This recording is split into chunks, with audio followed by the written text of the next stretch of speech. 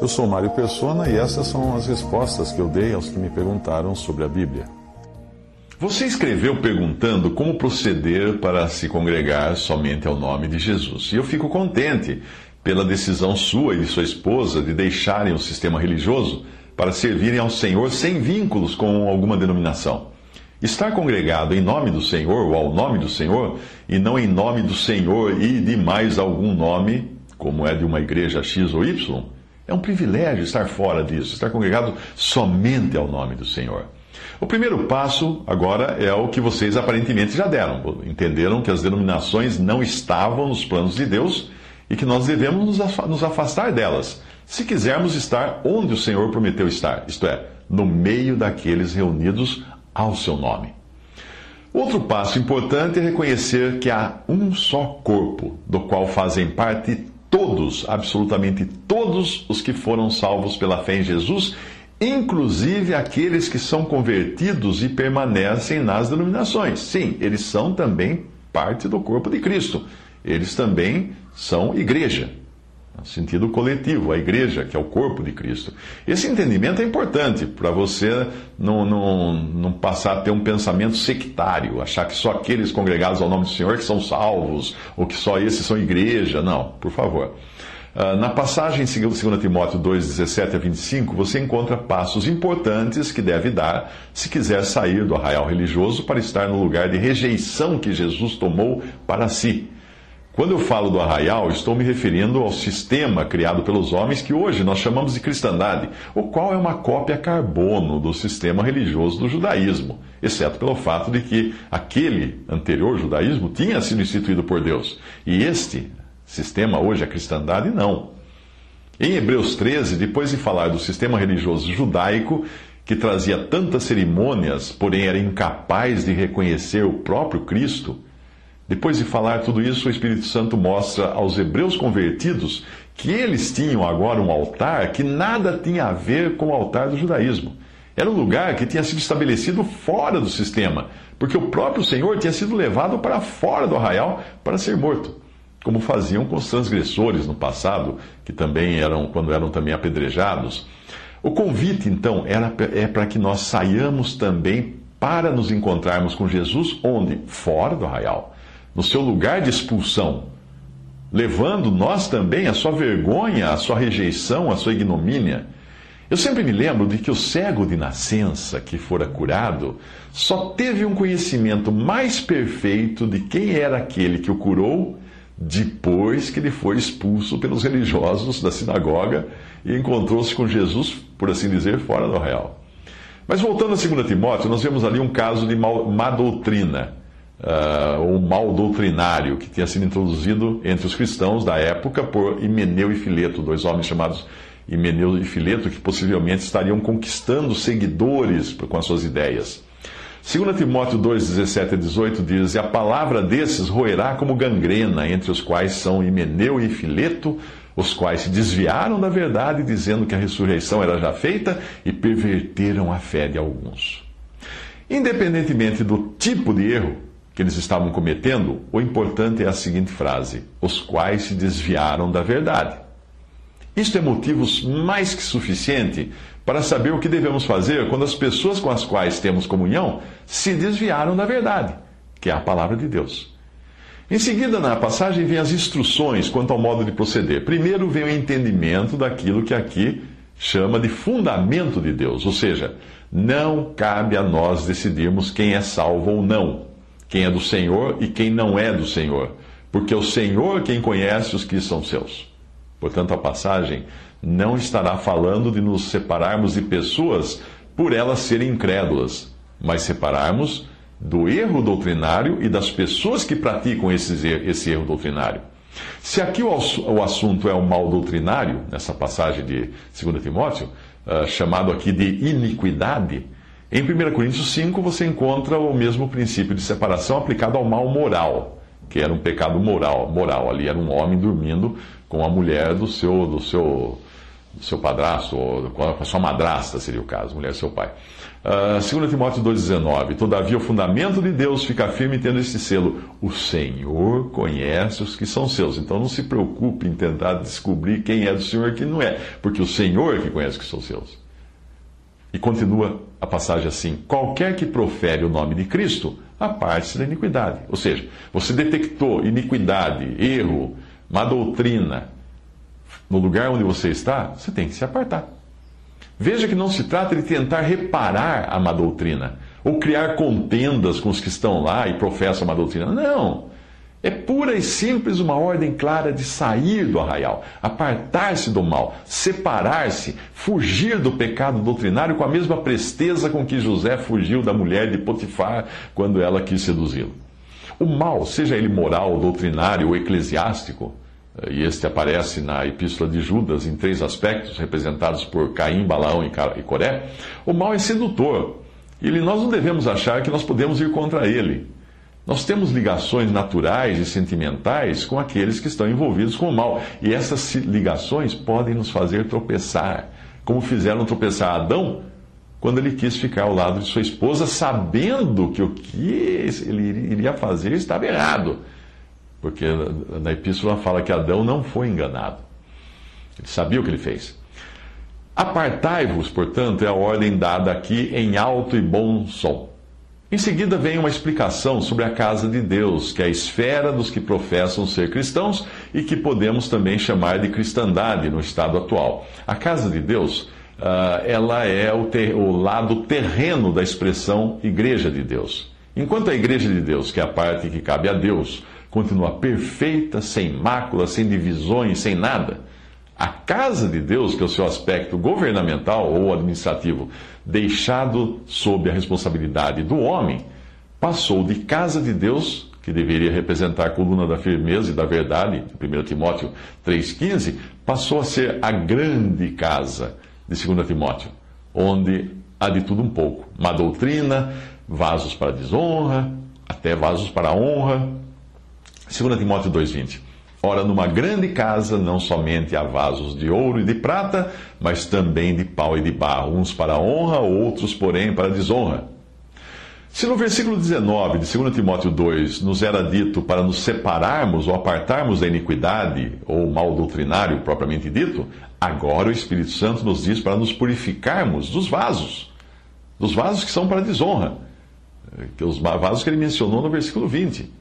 Vasos são pessoas, e esta costuma ser a parte mais difícil para qualquer um que deseja servir ao Senhor fora do sistema religioso criado pelos homens. Nós temos laços de amizade, de familiares, como tinha Jonatas com seu pai Saul. Esses laços podem nos levar a deixar de seguir o nosso verdadeiro Davi no seu lugar de exclusão e desterro fora do arraial, para então permanecermos debaixo de uma falsa segurança que dá aquele sistema que foi estabelecido por homens. Você se lembra que lá no Antigo Testamento, Jonatas fez tudo, amava Davi, fez tudo, mas não quis andar com Davi. Ele não quis sair do palácio, ele não quis se separar de Saul, seu pai. Laços familiares. 2 Timóteo 2,21, de sorte que se alguém se purificar destas coisas, será vaso para a honra, santificado e idôneo para uso do Senhor e preparado para toda boa obra. Eu entendo que não se trate aqui de perder a amizade com irmãos sinceros que permanecem no sistema religioso, não é isso. Mas simplesmente de nos purificarmos desses vasos, isto é, deixarmos de caminhar com eles nas questões que envolvem as suas associações com os sistemas dos homens. Nenhuma amizade é tão bela quanto a de Davi e Jonatas, porém, eles viviam em mundos diferentes. É emblemático nós vermos que Jonatas se despojou da capa que trazia sobre si, deu a Davi, como também as suas vestes, e até a sua espada e o seu arco e o seu cinto ele deu a Davi, porém não deu as suas sandálias. Jonatas amava Davi, mas não queria andar com ele. Embora às vezes nós possamos ser grandemente auxiliados pela fé desses irmãos que até permanecem dentro do arraial, nas denominações, nos sistemas, é preciso entender que em toda associação podem existir também dificuldades que venham a desonrar o nome de Cristo ou a subverter a pureza da palavra de Deus. Quer um exemplo? Uma vez eu decidi pregar o Evangelho num pequeno povoado no interior de Goiás e, ao invés de simplesmente fazer aquilo que o Senhor tinha colocado no meu coração, confiando que Ele abriria as portas, eu fui à casa de um homem da localidade que eu sabia ser crente em Jesus e morava ali. Eu achei que assim as coisas ficariam mais fáceis, porque ele conhecia todo mundo no lugar, podia me acompanhar às casas das pessoas, podia me apresentar a elas, ele pertencia a uma determinada denominação. Na primeira casa, então, que nós visitamos, eu junto com ele, quando eu terminei de falar do Evangelho puro e cristalino, da salvação pela fé em Cristo, da graça de Deus em salvar o pecador, independente de obras de justiça ou da lei que ele possa praticar, eu fiquei muito satisfeito porque terminei de passar a mensagem, mas eu mal tinha acabado de falar.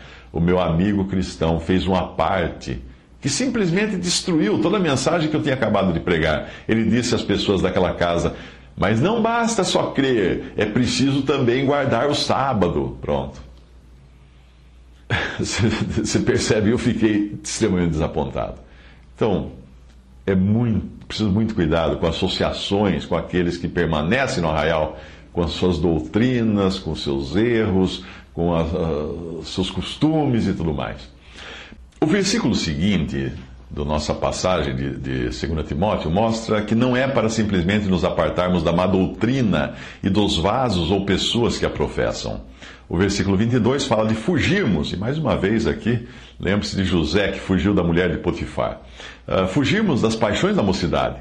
O que um jovem deseja da vida? Sexo, dinheiro, poder, fama, prazeres, etc. A lista é grande. Hoje nós chamamos tudo isso de ambição. 2 Timóteo 2,22 fala: foge também das paixões da mocidade. Então lembre-se disso. Se por um lado a ordem é clara para nos separarmos, nos purificarmos, fugirmos, existe agora o lado positivo. Nós não devemos nos separar para nós mesmos ou para ficarmos sozinhos. Separar-se do mal não significa deixar de congregar. Deixar sim de congregar onde estava congregando que tivesse mal, que tivesse má doutrina. Mas não significa ficar sozinho sem congregar, porque Deus deseja que os cristãos estejam congregados, porém apenas em nome do Senhor Jesus. Porque ali eles vão desfrutar da promessa de ter o Senhor Jesus bem ali, no meio dos que estão assim congregados pelo Espírito Santo. Por isso que o versículo 2, o capítulo 2, 22, 2 Timóteo 2, 22, continua dizendo o seguinte: e segue a justiça, a fé, o amor e a paz com os que, com um coração puro, invocam o Senhor. Esse coração puro, no sentido de que pessoas que já se purificaram dessas coisas anteriores que foram ditas ali.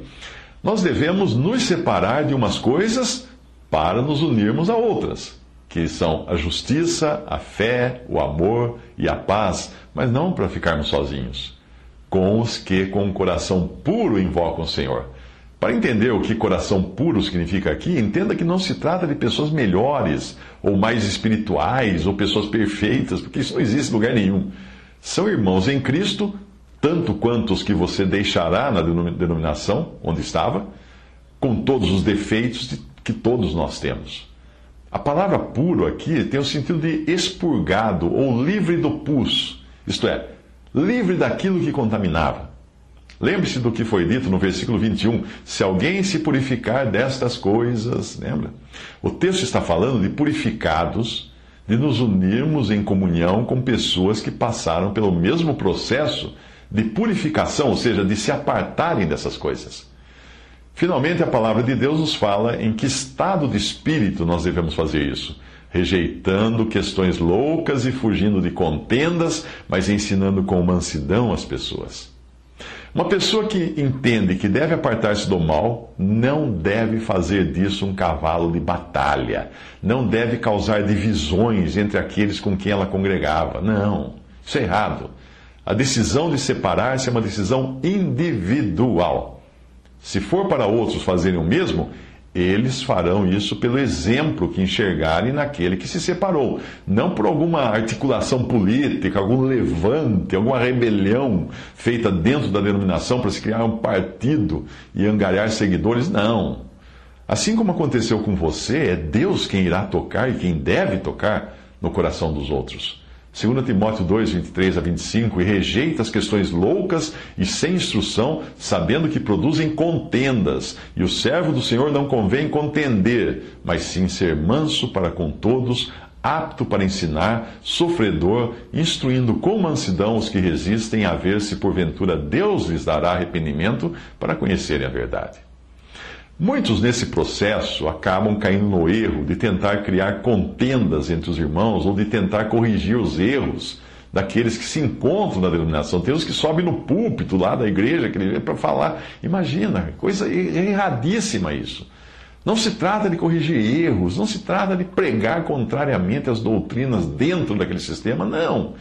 Trata-se de sair de algo cujo próprio fundamento está errado. Quando a defesa civil, por exemplo, descobre um problema no alicerce de uma casa, construída numa área de risco, né? Um lugar que tem terra que desliza, etc., as autoridades não tentam convencer o dono da casa a pintá-la de outra cor. Não. Elas ordenam que ele deixe imediatamente o local. Tudo que estiver sobre aquele alicerce comprometido vai ruir. Não importa se a casa é feia ou bonita, não tem. Tudo que mudar na casa não vai fazer diferença porque está construída no lugar errado. Eu deixo aqui mais um alerta. Hoje existem muitos grupos de irmãos reunidos sem denominação, mas reunir-se sem denominação não é a questão envolvida aqui. Não é o foco.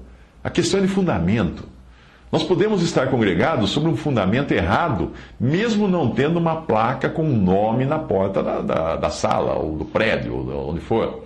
Muitos grupos que hoje estão congregados sem denominação podem ser descendentes de pecados, divisões e erros ocorridos no passado entre irmãos que estavam congregados somente ao nome do Senhor Jesus.